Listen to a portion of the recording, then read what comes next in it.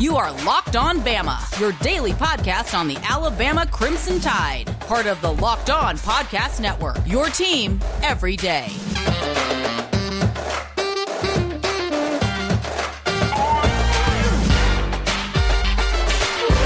Hey, everybody. Welcome back into Locked On Bama. Luke Robinson, that's me. Jimmy Stein, that's him. Jimmy, how are you today? Super cool. You know, this is the this is the last Thursday, as people listen to this, the last Thursday with no football until January. Yeah, that's awesome. I mean, because next Thursday's the Hall of Fame game, right? That's right. Steelers, Cowboys, Najee Harris, Trayvon Diggs, J.C. Hassenauer, lots of dudes. Minkah Fitzpatrick. I got Amari to talk about Cooper. Najee being in Pittsburgh. Amari, that's right. Man, we got a lot of dudes. Yeah, we got a lot of dudes. Speaking of that, and I want to get into, I know I put out a bonus pod today for you doing a little recap on Kobe Prentice, which we will talk about probably in the next segment. I'm on my way to another sales trip, and so I'm driving in the car as per usual. And I just saw something on Twitter, and it blew my mind. And I need to try and pull it back up here, but do you know what Alabama's record is since the last expansion in the SEC alone? So since A&M and Missouri was added? Correct. I believe they were added for the 2012 season. I think that was their first year Correct. in the league, if that's right. So Alabama's record since 2012. In the SEC alone. In the SEC alone. Does Alabama have 70 SEC wins? The record is 67-7. And here's what's amazing about that. This is when you know things are good. I mean, so that was essentially 10 years ago. I guess they've been in the league 9 years, right? Is that right? Okay. 12, this will be 21. the 9th year. Yeah, right. No, this will be the 10th year because 12. This will be the 10th year. Yeah. Correct. So it's been year. 9 years. Yeah. Okay. So Alabama has 67 wins. What's amazing is I easily rattled off, as soon as I saw this, the 7 losses. Auburn 3 times, Ole Miss twice, LSU once, A&M once. We lost to an Auburn team that played for a national championship. We lost to an Auburn team that won the SEC West. We lost to an Auburn team when we were severely depleted in 19. We doinked field goals in all those games, I think. Then we lost to LSU when they won the national championship, went undefeated, arguably had one of the top 2 or 3 best seasons of all time in college football. And we lost to Texas A&M when they had the Heisman winner, and they caught every freaking break you could catch, and he won the Heisman on our game alone. We lost to Ole Miss twice when we had 5 turnovers and they had none. And another time when we played a shitty game. They just beat us. And that's it. That's it. On the road. What does it say about humans and our humanity? What does it say about us?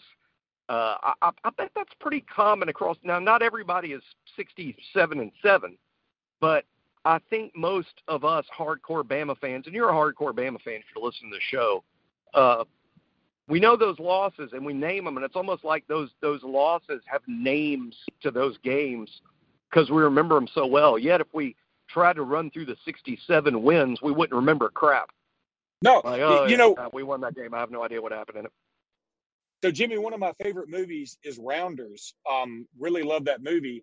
And in that movie, Matt Damon talks about a poker pro that said, look, it's really strange. The thing about poker is nobody ever remembers when they got lucky on the river or when they won a big pot, just by happenstance.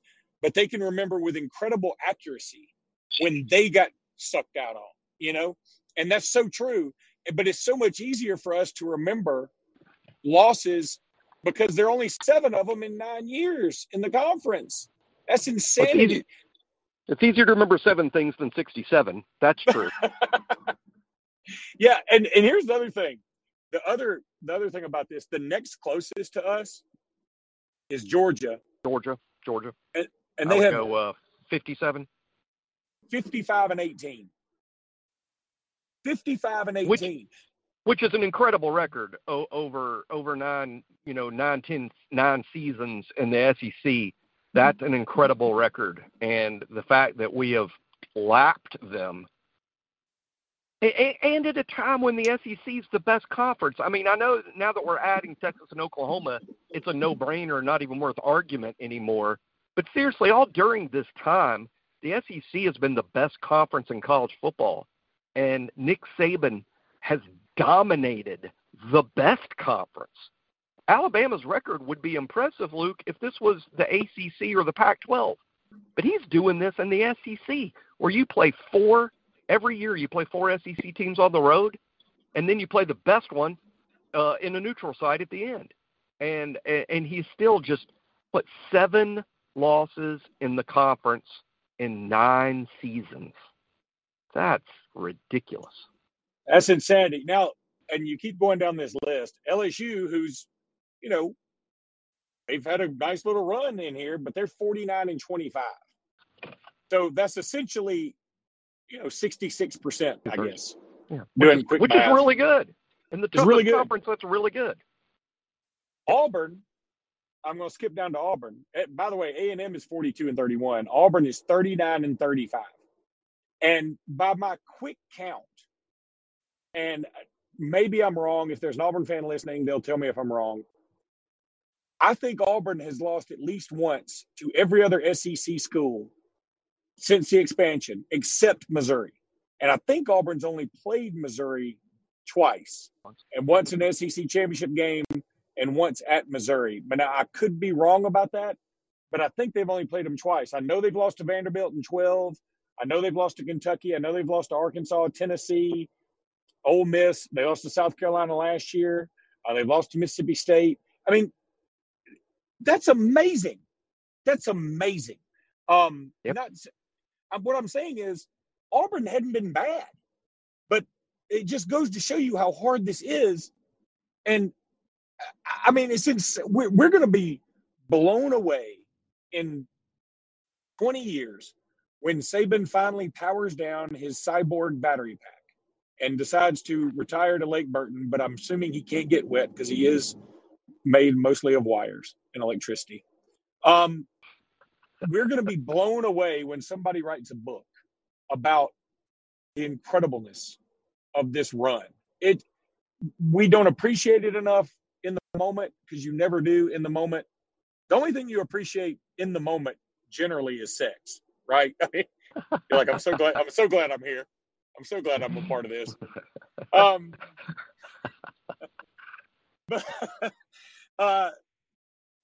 But we're going to wax poetic about this mother forever. But Jimmy, let me go ahead and take a break. I want to tell everybody about betonline.ag. BetOnline.ag is where you want to go to get that bet in. Look, you want to bet on Major League Baseball? I would not bet on the Braves right now. You don't know what you're going to get out of those guys. But you know what? Maybe you're a risk taker, so go do what you want to at betonline.ag. Use promo code Locked On, get a 50% welcome bonus. Can't beat that with a stick. Meanwhile, while you're waiting on that Braves game to start, you can play poker. You can play blackjack. You can bet on reality TV. You can bet on college football futures. They've got Heisman odds already up. They got everything you want. And if you ever want to suggest a prop bet, send it to Jimmy and me, and we'll send it into betonline.ag. They may put it up. I'm not kidding. I've seen them do it. Betonline.ag, ton of fun, easy to navigate, easy to pay in, even easier to pay out. Go to betonline.ag. You will not regret this. You will love them. Meanwhile, I want to tell you about Built Bar. Go to built.com, BUILTBAR.com. No, just BUILT.com. I always say BuiltBar.com. I bet you BuiltBar.com gets you there too, but go to Built.com. That's what you want to do. Or just Google Built Bar. That's even better. Don't listen to me. Listen to me when I tell you to buy from Built Bar, but don't necessarily listen to me when I tell you about the website, because sometimes I screw up. I'm driving a car. I'm trying to do a podcast. I'm multitasking, probably severely illegal, but that's okay. Go to Built.com. Check them out. Use promo code LOCK15, 15% off that order. They got a multitude of flavors all waiting for you, baby. You're going to love them. Good for a keto diet, also good for Jimmy's keto diet. That's a diet where you eat a Built Bar and then fall asleep on OJ's couch. So I do that. Go to Built.com, give them a whirl. You'll love them. Built Bar. Jimmy, Kobe Prentice commits to Alabama. Go ahead and give us another wrap up for those who missed your bonus pod. Well, first, cool the way a player named Kobe. Secondly, fast. I know. And on the one hand, that's so bland. That's not a good, complete description. But in this case, it is. And by that, I mean, you've got to recruit speed. Sure, Dr. Ray has figured out, how you can tweak things, make kids a little faster. But in general, you have to recruit speed to your program. You can't create it in the laboratory. And Kobe Prentice can really, really run. He will be a candidate to be the fastest player on the team when he arrives. So in and of itself, you just take the kid for his speed. But what makes him a really good prospect, Luke, is you have football skill on top of the speed. This is not just a guy that you just have to teach to catch the football. No, he's got ball skills. I tell you what kind of sold me on him is when I found out, I hadn't seen tape of it, but what really started selling me on is when I heard that as a young player in the 9th and 10th grade, he played running back. And I love that to me, because what track guy plays running back? None. Track guys play wide receiver and defensive back and get away from the scrum at the line of scrimmage. Here's a guy that, like, at 150 pounds in the 9th grade was slamming the ball between the tackles. And I think that just goes to show, this kid is not a track star that wants to play football. This is a football player with track speed. And for that reason, he may be very good at Alabama. Now, is he a 5-star? No. Is he a slam dunk superstar player at the next level? No. There's a lot to learn, and he's not the biggest kid. He's listed at 5'10", 171. That's probably close to accurate, but it's also fair for the cynics out there that say, well, he's listed at 5'10", that means he's under 5'10". Okay, maybe, but a lot of kids are. And the fact of the matter is, as far as size at wide receiver, Luke, it's like a sliding scale. Hey, if you're 6'3" or taller, you can get away with running a 4.7 and play wide receiver and be good. And now if you get down to about 6'2", you better be around 4.6. If you get down to 6 foot, you better be 4.5. If you get under 6 foot, you better be 4.4. and that's the way it just works in the SEC. And Kobe does have that sub 4.4 speed. Yeah, he's under 6 foot tall, but he runs sub 4.4, so it makes up for it. So I don't think size is a big problem with him. But in terms of boxes you're looking to check, not the biggest kid, not the thickest kid, but he can fly. And what is the number? If you're a wide receiver in the SEC, give me your number one trait. To me, it's going to be speed every time, and he's got it. So I know he's not ranked too high yet. I do feel like this is a guy that's going to get his Bama bump, but frankly, he would also get a Texas bump or a USC bump or a Missouri bump, because once the analysts really dive into his story and his numbers and his tape, he would get bumped up regardless of where he committed. So the rankings will rise, his ratings will rise, and this is a solid pickup for Alabama. Let's see what Alabama does with his last 2 or 3 wide receiver spots. I'm in love with Barian Brown. On 3, just last night announced that even though Barian Brown ranks in like the hundreds in the 24/7 composite, he is an on 3 5-star. So, and I don't dispute it. I said it the first time we watched the tape and talked about it on the show, that, hey, if somebody told me Barian Brown's a 5-star, I wouldn't argue with them. And now on 3 has made him a 5-star. So Alabama's a leader for Barian Brown. And then how about let's end the wide receiver class with a super highly ranked guy, whether, in the end, rankings don't really, really matter. But since we'd be picking up a Kobe Prentice and a Barian Brown is in the 100s in the composite, how about ending the receiver class with a guy that's a 5-star across the board, that being Evan Stewart from Texas? And I think Alabama's got a really good shot at him. So if you end up with a wide receiver group of Prentice and Barian Brown and Evan Stewart. Wow, that'd be a wow group for me at wide receiver. Yeah, Jimmy, let's go ahead and take another break. Got a couple of questions about that when we come back. I love that receiver group. I wonder where Amari Kelly fits into that group potentially. Of course, Hewitt Trustful. What do you think? I mean, is he a plan B guy in your eyes? Well, I'll say this. To this point, what I've heard is he's a take. So I'm assuming that's true.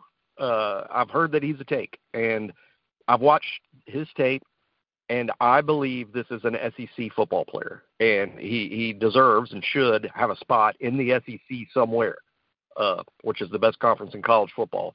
So we'll see. I think that's a real interesting kid in terms of how good is he versus other guys on the board, at wide receiver for Alabama. Ultimately, that's going to be a tough decision. But based on what I hear, he's an Alabama take. Okay. I dig that. I'm wondering if Alabama would take 4 receivers again. It's happened before. I don't know that we would do that, but we'll just have to wait and see. And then, of course, Earl Little Jr. tweeted out that he'll be at Alabama this weekend. That's a nice little surprise, right? Yeah, he's one of Alabama's top priorities. I think this is a kid that I get the impression that Alabama really, really likes him. Now, I think there have been some questions concerning his size. And see, that's a real common thing for folks that just want to know more and more about, the sausage factory and on the inside. A main reason that these schools demand that these kids come on campus before they commit. Some of it is they want to talk to the kid in person, look him in the eye, and determine, hey, is this a guy we want to be in our program? Some kids just aren't a fit. But here's the number one reason. Colleges doubt these listed sizes for all these kids. They doubt it. And it's huge to the colleges. It's huge. I mean, for instance, we're just about Kobe Prentice's size, right? And talking about how he's listed at 5'10", 171. He was in camp at Alabama. And I assure you, after he ran that 4.38, I can bet what happened is they're like, take off your shoes and your helmet and come over here and stand against this wall, Kobe. Because as soon as they determined he was a certain size, he became a take with that 4.38 speed. So Alabama's like, probably, and I'm exaggerating, but they're like, as soon as he runs a 4.38, like, we are taking this guy unless he's 5'6". And so they want to measure these dudes. And I think with an Earl Little, I mean, I think that's why you get him on campus and then you find out exactly how much he weighs, how tall is he, how long is his arms, and those sort of measurements that are important to you. And you need that stuff, and you need to do it yourself. Coaches just do not trust the measurements that are put out in other places. They want to see for themselves, because it's just you can't just take a 6'3" lineman and sign him, and then he gets to campus and you find out that he's 5'11" and 3/4. Yeah, wouldn't it have been funny if Kobe Prentice runs a 4.38 and they look at him, they're like, I think he's 5'10", and then they say, okay, now take your shoes off and come over here and line up against this wall, and they realize he was wearing platform cleats, and he okay, we didn't see the platform cleats. Okay, we got to let you go, Kobe. But no, I'm glad we got Kobe. Yeah. And I wonder if he's named for Kobe Bryant. I wonder. He would be at the right age to certainly be that. I mean, even kids older than him are probably named after Kobe. And no, to me, it's a really cool name. Yeah, I like it a lot. That's going to do it for this Back tomorrow.